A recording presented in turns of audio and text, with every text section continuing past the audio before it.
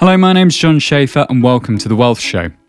Citywire's latest Female Alpha report highlights a pandemic effect when it comes to flexible working practices.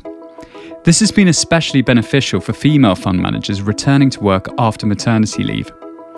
I spoke with Sonja Laud, Chief Investment Officer at Legal & General Investment Management, to get her views on how work culture is changing in asset management. Sonja, thank you so much for joining me today. So flexible working has increased as a result of the pandemic, really. And how has that assisted female fund managers, or has it really at all? Yes, I think it's fair to say that it has impacted positively. And it's not so much that flexible working wasn't available prior to the pandemic, but to me, the biggest change is that the stigma has been removed. Because if you think back, prior to the pandemic, you normally had women asking for it very much and very often related to taking care of children or just having a bit more flexibility when it comes to raising a family. And now you have everyone doing it. And that is fabulous because, as I said, it just removes the stigma and makes it a far more normal part of the working routine. And I would hope really helps and encourages, obviously, women to look at the industry with a second look. And obviously, with your experience in the industry, did you see in the past women exiting the industry as a result of challenging schedule requirements? Actually, I think I'm not so sure whether this is just the asset management industry. I would think that a lot of women reconsider when they have a family, whether the work-life balance is still the right one. I actually think asset management in itself is quite flexible in allowing staff in general. I think it's not just women, help staff in general to really deliver and to work when and how it works. But I think in general, most women will have had a point of reflection when they started a family to think whether it's still all the right balance and whether they can accommodate it all. And I have seen a number of women leaving the industry as well on the back of this. I mean, let's look on the flip side of, obviously, with flexible working coming in, the pandemic's meant that children have been at home, parents have had to do a lot of homeschooling for their kids, and there's that difficulty that I think we've all faced of that separation between home and work. What do you think the challenges have been there? Yeah, I think you've said it already. I think I'm probably not the only one that figured out that I'm not a particularly good teacher, and not in particular not when it comes to my own children. But that aside, obviously, this additional burden clearly meant that juggling both private and professional life has not been made easier. Now with schools hopefully back to normal, I think we can really focus on what the future of work really looks like and what kind of flexibility is required. We do actually expect that there might not be a one fit all. There is clearly different preferences. There's different teams that have different work patterns. So I think we have to allow most of our teams to have a think what works best for them, and clearly, obviously, making sure that it works for individual team members as well. And at LGIM, how has your working policy changed as a result of the pandemic? I think it's fair to say, given that we are still in a hybrid setup, and with hybrid, I mean there's still some regulatory impact in terms of what we can, what we can't do. So we're not fully back to normal yet. And so the flexibility continues. And as long as we still have social distancing measures in the office, there might be natural limitations of how many people can come in. But we do expect that most of our colleagues will start reconsidering, because now with September and back to school, and obviously with most activities open now, I think that there might be a better way of assessing on where we are.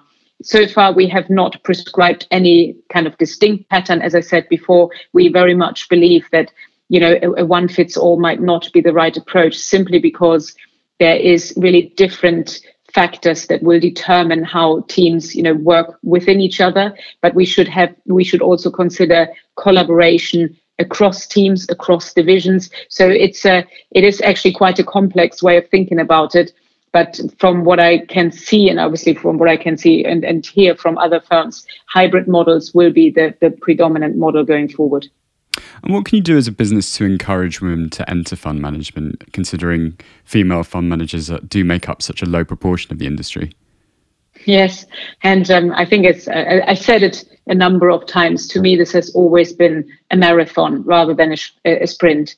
I think flexible working will come a long way, but I don't think this is only true for women. I think flexible working is quite an attractive feature for most employees. So I would hope that this will overall be an attractive feature of the industry.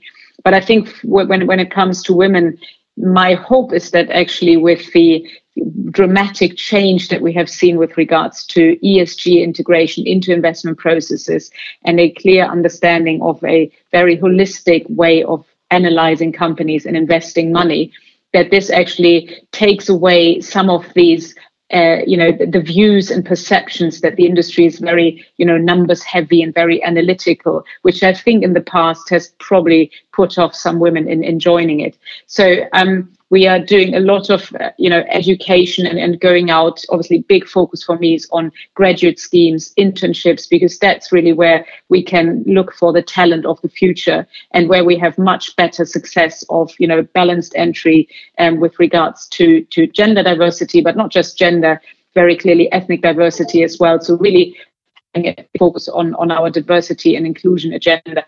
And that to me is really one of the key areas. And likewise, then obviously focusing on women in the business in terms of career development, and particularly around when they start a family, so that we're very well equipped to support them through that period. And what do you think are the other reasons that there are so few women in fund management? I think, as I just said, in the past, it's always been perceived, obviously, as male-dominated, very numbers heavy, very analytical, and you need to be a genius in math and all these kind of things. And it's just been a very slow, way from the industry to address this properly. And it's only been over the past couple of years that we've seen a huge acceleration.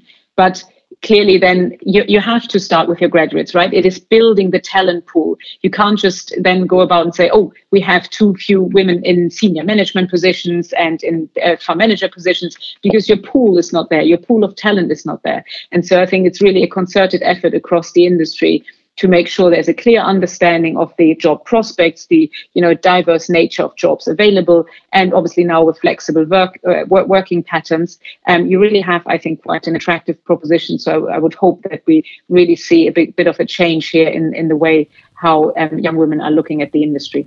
You mentioned the rise of ESG there, and do you see the majority of female managers having an affinity towards ESG fund management?